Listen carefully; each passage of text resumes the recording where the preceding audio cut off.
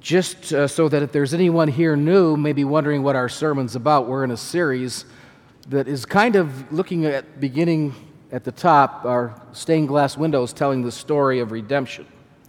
We've titled the entire series, His Story and Ours, because the story of the Bible is really more the story about God and how God relates to us than it is about us.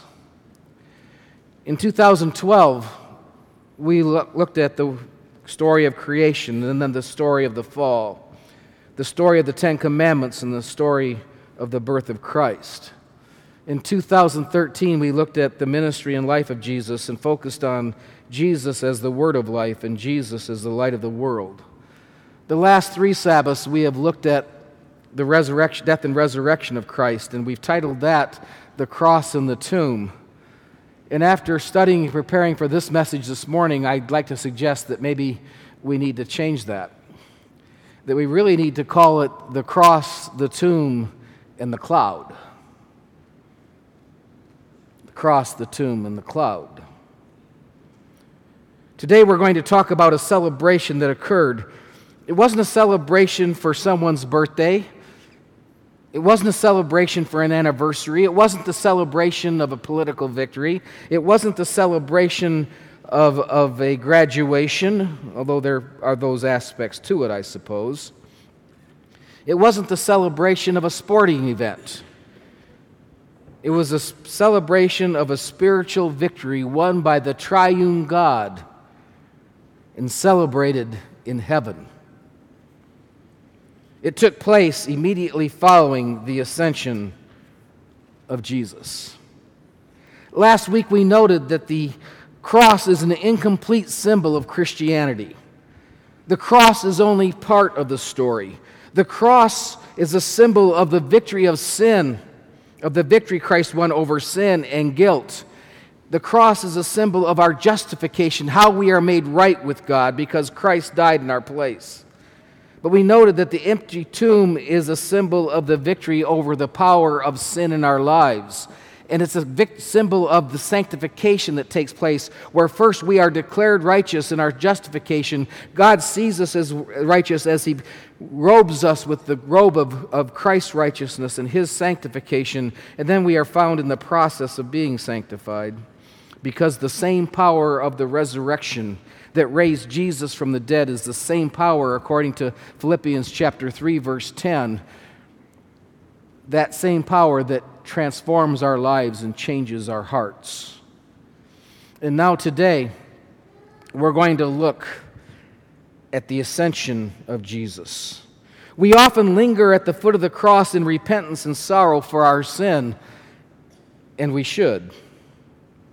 Now and then we stand amazed at the open door of the tomb, and we are amazed by the power of God to transform us and change us.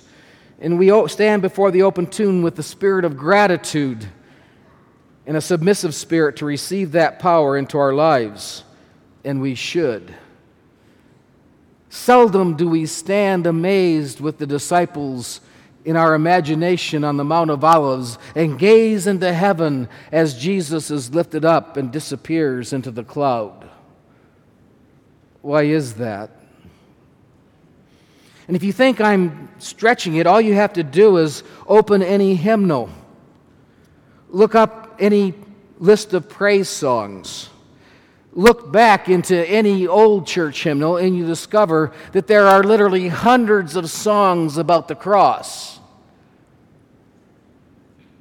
but very few in number in comparison about the resurrection, and hardly any at all about His ascension. And what's really amazing is those that are in our hymnal about the ascension are ones that are so unfamiliar to us, partly because the wording's so awkward and the songs are so difficult to sing and learn. When you look at praise music, you find the same story to be true. And I know there's newer praise songs out there, but the only one I can remember is the one that was sung last week, Lord, I lift your name on high, and it's, you came from heaven to earth to show the way. You came from heaven to earth, my death to pay from the cross to the grave to the tomb, from the tomb to the sky. Lord, I lift your name on high. And that's about it. Seldom do we stand in appreciation of what the ascension means to us. We're going to spend the majority of our time in Acts chapter 2 looking at what Peter said was what the ascension of Jesus means to us. But before we do that, we're going to look at what the ascension of Jesus meant to God and to the angels in heaven. And what it meant to them was a celebration of victory over sin and death and over everything the devil came to do. And as very honestly, as Adventists, we don't do celebration all that well. We're more afraid of being irreverent than we are willing to release our gratitude. But in heaven, there was a celebration. I remember in 1994, lived in Escondido at the time, and we had a number of friends over to our house to watch the Chargers play in the American Football Conference Championship game against Pittsburgh Steelers. And it was a close game, and it got down to the final moments, and Pittsburgh was driving, and if they were to score a touchdown, they would win. And the last pass of the game was made, and a linebacker by the name of Dennis Gibson knocked the pass down, and the Chargers were going to go to the Super Bowl for the first time. It's so far the only time. And we were ecstatic. And we even after our friends left, we kept watching, and we saw the celebration on the local channel, and pretty soon it was announced that there would be a celebration at Qualcomm Stadium, and the gates would be open for anyone to come. It would be free. My son was in 7th grade, and he looked at me, and he didn't have to say a word. My daughter was a sophomore, and she looked at me, and she didn't have to say a word. And I looked at my wife, and I said, "So, are we going?" We called up our friends and we said, "Let's meet down there." And we met down there and we got there. The gates were opened at 4 o'clock. The Chargers would not arrive till 7. The place was packed. The entire time they were waiting for the team to come, they were showing replays of that day's victory. They were showing replays of the previous victories in the playoffs. They were showing replays of highlights of that year. And with every replay, the crowd just went nuts. Before the team ever got there, everyone was almost hoarse.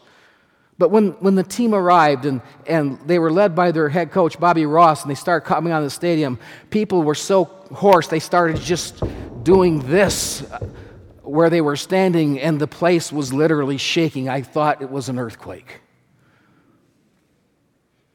And as they announced the coach to come up to the podium, they could hardly get the people to quiet down so that he could be heard. And with each player that came forward, the quarterback, the linebacker, you name it, the place was just going bananas. All for a sporting event. I want you to imagine what it must have been like for God and for the angels. Waiting there, I don't know how long it took. Waiting there for that cloud of angels to bring Jesus back to heaven, who had won the victory, not of one football game for one season, but who had won the victory of all victories. He won the victory that enabled the universe to be under God's control. His control not by power of force, but his control by the power of his love. And by the mercy and his grace. Can you imagine what it would be like? I want you to try and imagine that. Because one of the very first reason for the ascension of Jesus was that he was going back to heaven so that the entire universe would know that his victory had been effective. Now, some of you may say, "Pastor Gary, I thought that's what he did on that Sunday morning when he told Mary, 'Don't keep holding on to me.'"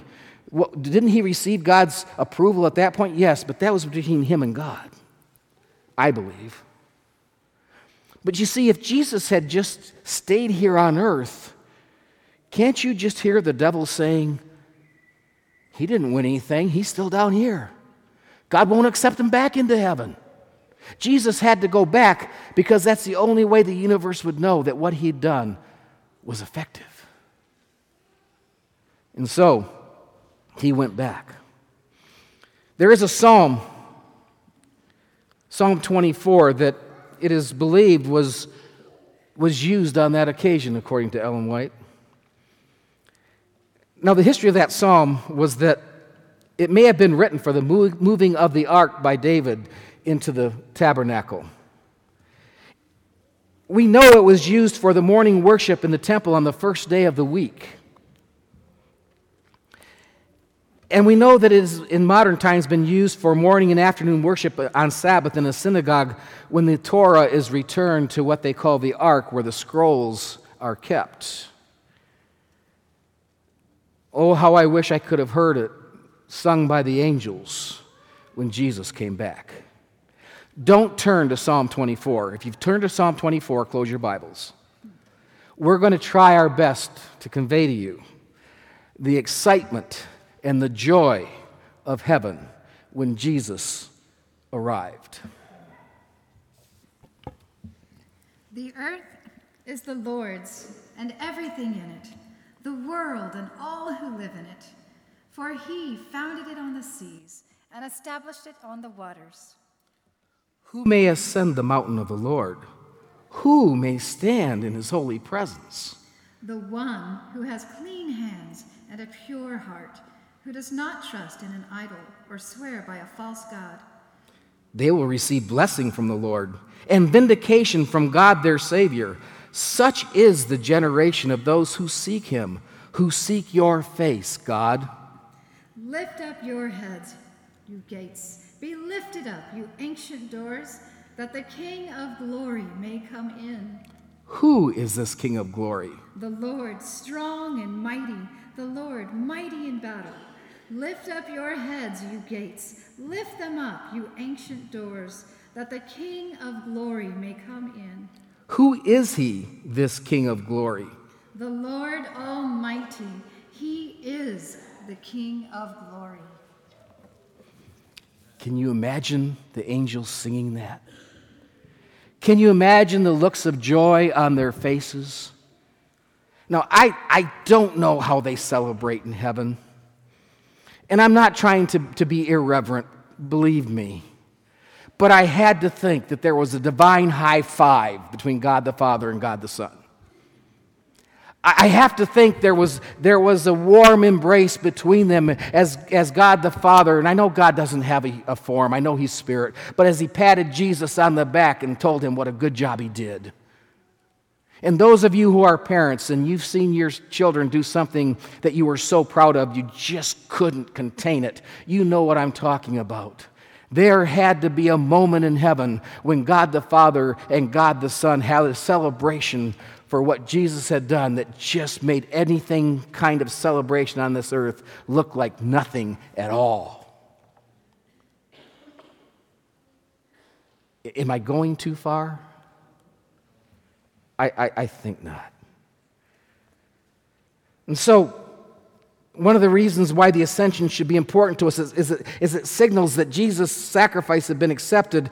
It also lets us know the celebration that took place in heaven. But there are three other reasons why the ascension should be important to us. Turn with me, if you will, to Psalm. Forgot to do that one, sorry. That slide. Turn with me to Acts chapter 2. We're going to go briefly through Acts chapter 2, going back to chapter 16 and all the way through chapter 36. I know we only read part of this for our scripture this morning. But you remember the story, Acts 2. Peter's given the sermon on Pentecost, and he begins because he's trying to defend the disciples and the effect of Pentecost, the outpouring of the Holy Spirit on the disciples. And he goes back to Joel chapter 2, and he says this was prophesied. The Holy Spirit would be poured out. The Holy Spirit would be poured out. And we'll come back to that a little bit later. He said the Holy Spirit would be poured out. It was prophesied that it would happen that way. But I want you to notice at the end of him talking about the Holy Spirit in verse 21, he says, "It shall come to pass that everyone who calls upon the name of the Lord shall be saved." That's Peter's transition to his next point. And his next point is this, that Jesus Christ came in fulfillment of the messianic prophecies, and he came to be the Messiah. And he goes on, and as he's making that point, he's using Scripture. He's using Scripture to prove that Jesus was the Messiah. He's using Psalm 110, Psalm 16, and Psalm 68 to give reasons why Jesus was the Messiah. And in this psalm, I want you to notice what it says about him. First, in verse 22, he says, "He was a man who did mighty wonders and signs that God did through him in your midst." That was his life. Verse 23, "This Jesus delivered up according to the definite plan and foreknowledge of God, you crucified and killed by the hands of lawless men." That's his death. Verse 24, "God raised him up, loosing the pangs of death because it was not possible for him to be held by it." That's his resurrection. And then he goes down a little ways further after using an example from that we'll look at in a moment from David, where he said, Psalm's not talking about David, it's talking about Jesus, because David's still dead and in his tomb. He said in verse 30, "Being therefore a prophet, knowing that God had sworn with an oath that one of his descendants would sit on his throne, he foresaw and spoke about the resurrection of Christ, that he was not abandoned to Hades or the grave, nor did his flesh see corruption, but this Jesus was raised up, and we are his witnesses." Now notice verse 33, "Being therefore exalted at the right hand of God, and having received from the Father the promise of the Holy Spirit. He has poured out this that you yourselves are seeing and hearing." Peter linked Christ's life, his death, his resurrection, and his ascension as vital points in Jesus fulfilling our salvation. All of them are vital points in Jesus fulfilling our salvation. He goes on and he says, David did not ascend into heavens, but he himself said, "The Lord said to my Lord, sit at my right hand until I make your enemies my footstool." And the summary is found in verse 36. "Let all the house of Israel therefore know for certain that God has made him both Lord and Christ, this Jesus whom you crucified." This Jesus whom you crucified. In that passage, as I've already pointed out,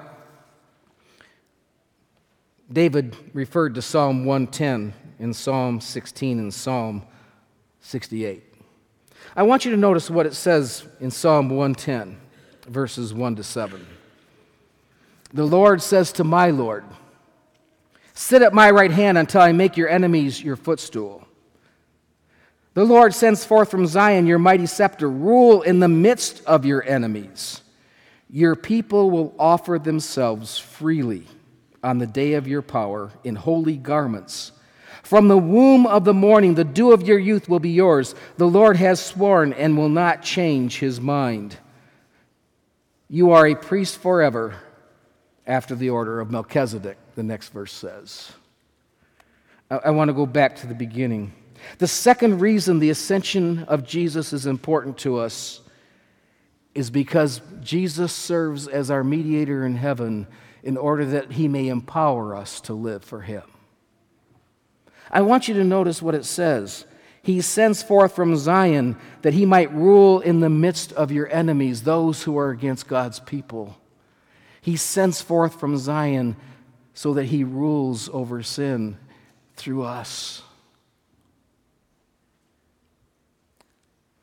And notice the response.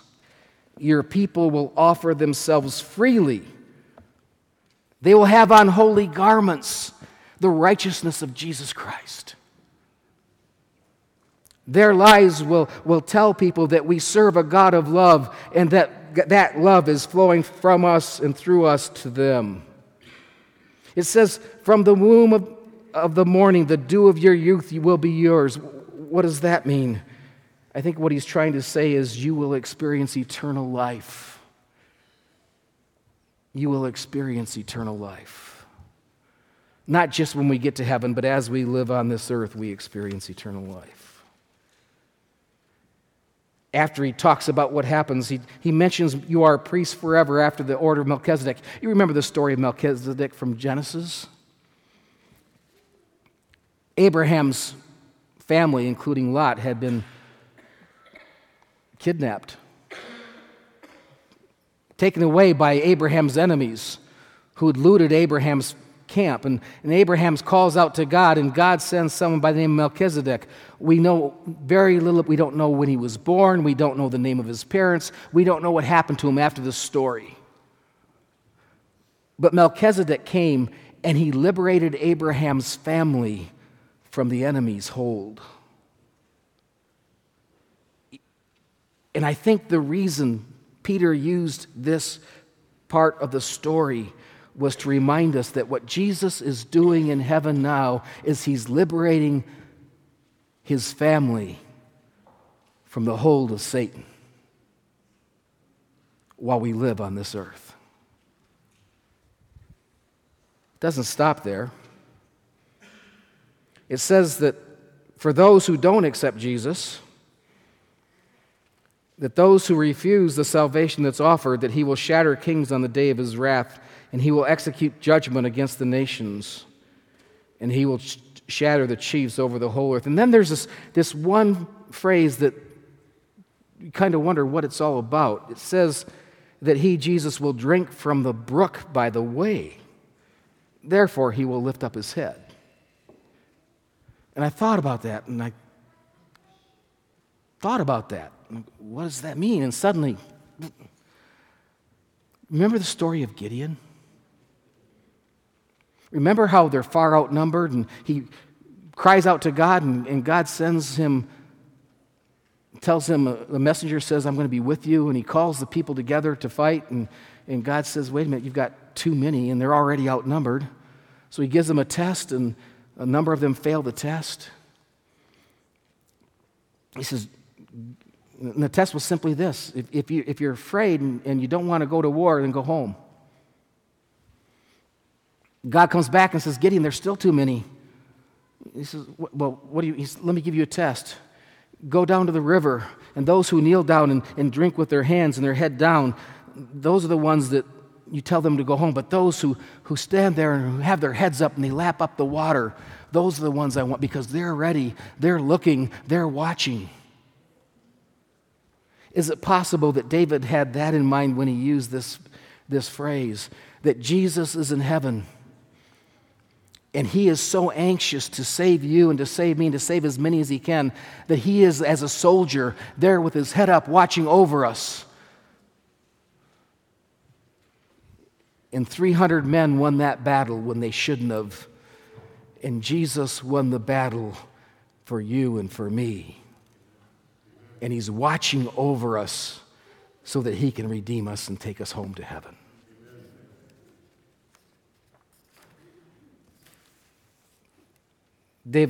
Peter has one more psalm in mind. And we'll refer to it briefly from Psalm 16, 8 to 11. Because this is the one he referred to when he said that this was a prophecy about Jesus as Messiah that wasn't referring to David, but was referring to Christ. But I just want to skip down. We've already read the passage that he quotes, verses 8, 9, and 10. But I want you to notice verse 11. You make known to me the paths of righteousness.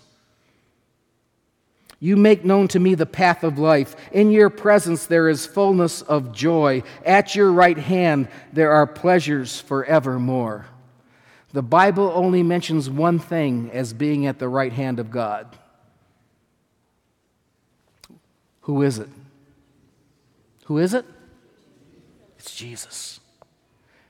When our eyes are focused on Jesus, who has ascended and is ministering in heaven above, there is a fullness of joy, and we can have pleasures forevermore. Away with the idea that Christianity is a mournful religion. Away with the idea that we can't have joy in our experience and our walk with God. At His right hand are pleasures forevermore. If our eyes are focused on ourselves and what we do, there's little joy. If our eyes are focused on what we should do, there is little joy. If our eyes are focused on Jesus, there is a fullness of joy. That's what I want to experience, don't you? David goes on in his defense of Jesus as the Messiah, and he quotes from Psalm 68, verses 17 to 21. The chariots of God are tens of thousands and thousands of thousands.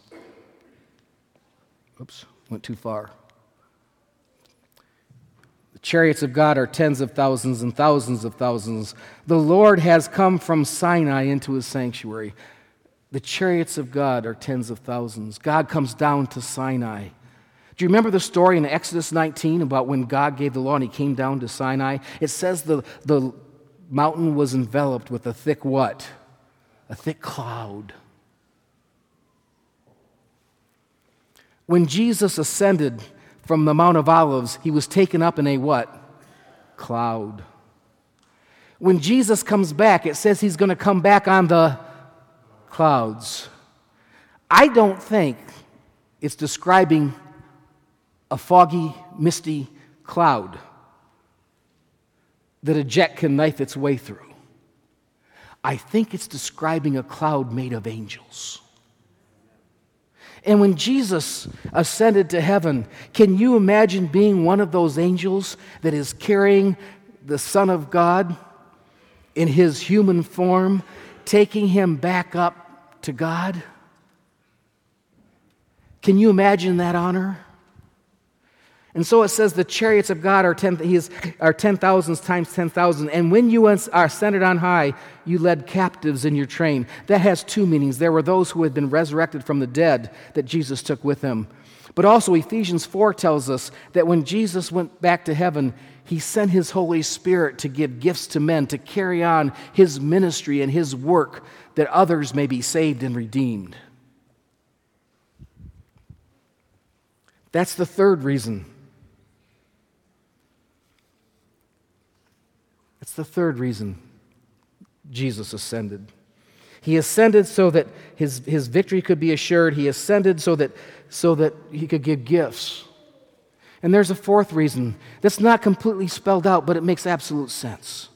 Remember when Jesus talked to the disciples before He was crucified? He said, "It's good for you that I go away, because if I don't go away, I cannot send the Comforter." Why? Because it would be the Comforter who would give those gifts. And as long as Jesus was on this earth, where do you think the disciples would be? Before He ascended, He told them, "You are to be my witnesses in Judea, in Jerusalem, Judea, Samaria, and all the ends of the earth." If Jesus was still here in person, how far from Jerusalem would the disciples get if Jesus was still in Jerusalem? How far from Judea would the disciples get if Jesus was still in Judea? And if He went to Judea, then Jerusalem would be left without a witness. Jesus needed to be ascended because only because He was ascended could the Spirit do His work in and through the church. Only then.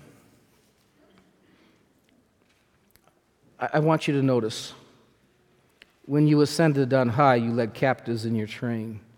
Praise be to the Lord, to God our Savior, who daily bears our burdens. It's going back to the second reason, that He's there in heaven for us. But I want you to notice something else from this psalm. I believe these two verses are talking about Christ's work of mediation. Our God is a God who saves, not future, present, and future. From the sovereign Lord comes escape from death. Surely God will crush the heads of his enemies, the hairy crowns of those who go on in their sins. I've mentioned that Jesus had to ascend to be our mediator, our high priest. We have a member in our church who practices law and is heavy into mediation, Richard Pershing. Some of you, including myself, have taken courses on mediation from him. Now, the purpose of a mediator here in our world is to try and take two people who are in conflict, to listen to each other's side, to maybe come up with a compromise that both sides will be happy with. And if they should be reconciled, that's okay, but the primary thing is to bring them together to resolve the conflict. Jesus is not our mediator to get us to accept a compromise with God or to get God to accept a compromise with us. Jesus is a mediator to bring us back to God and God back to us. And I want you to notice how he does it. He first does it by coming to us and telling us about a God who loved us so much that he would rather send his son to die for us than to spend eternity without us. I want you to notice he comes to us over and over again and telling us that we are the apple of his eye, that he carries us on the palm of his hands, that he will never let us go, he will never leave or forsake us. He does it by telling us that we are valued more than all the beautiful flowers of the field. He does it by telling us that in this vast universe, on this small little speck in space, in your house and in mine, the God of the universe is bending over with his head up, looking for us, watching over us, so that he can minister to us and save us. And he says, that's the kind of God your Father is. Don't you want to know him? And then he turns to his Father in heaven and he says, Father, my son Gary, my daughter Irene, my daughter Valerie, my son Ryan, they've accepted your offer. They've said yes. My blood covers them. And God the Father looks at Jesus, and there's another celebration in heaven with a high, divine high five. And I know I'm on safe ground with that because Scripture says there is rejoicing over heaven over one sinner that's saved. I know I'm on good ground with that because we're told that the very first thing that will take place in heaven will be a celebration dinner at the marriage supper of the Lamb. Jesus is a mediator not so that he can help God figure out just who can be saved and who can be lost, but on the basis of his life and death and ministry, Jesus is mediator so that as many as possible can be saved. I said at the beginning, we seldom think about his ascension. Now do you know why I changed the title from just the cross and the open tomb to the cross, the open tomb, and the cloud? I mentioned about songs earlier. You may not be aware of this, but in the old hymnal that I grew up with, it had a black cover on the front. Some of you remember that one. They couldn't have any new songs that weren't appropriate for worship, like how great, we sang it this morning, all of a sudden I've had a senior moment, how great thou art. It wasn't good enough to be in the hymnal. There's a song about the ascension of Jesus, and it could be found in another book called Youth Sings that youth could use for their music. It was called He Lives.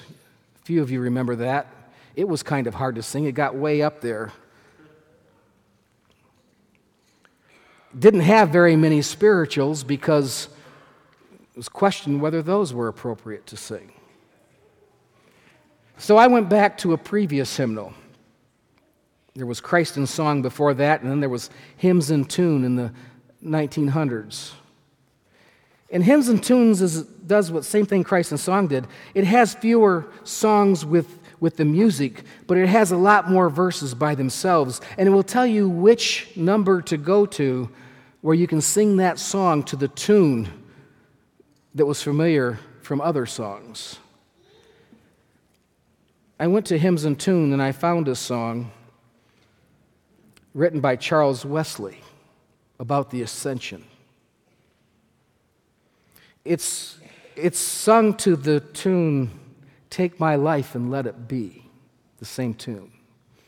And so I'm going to ask you to stand, and we are going to praise God for the Ascension this morning by singing a song about the Ascension. The words will be on the screen, and you can join with me. And I'm going to ask you to stand as we sing, "Christ is risen, our Lord and King."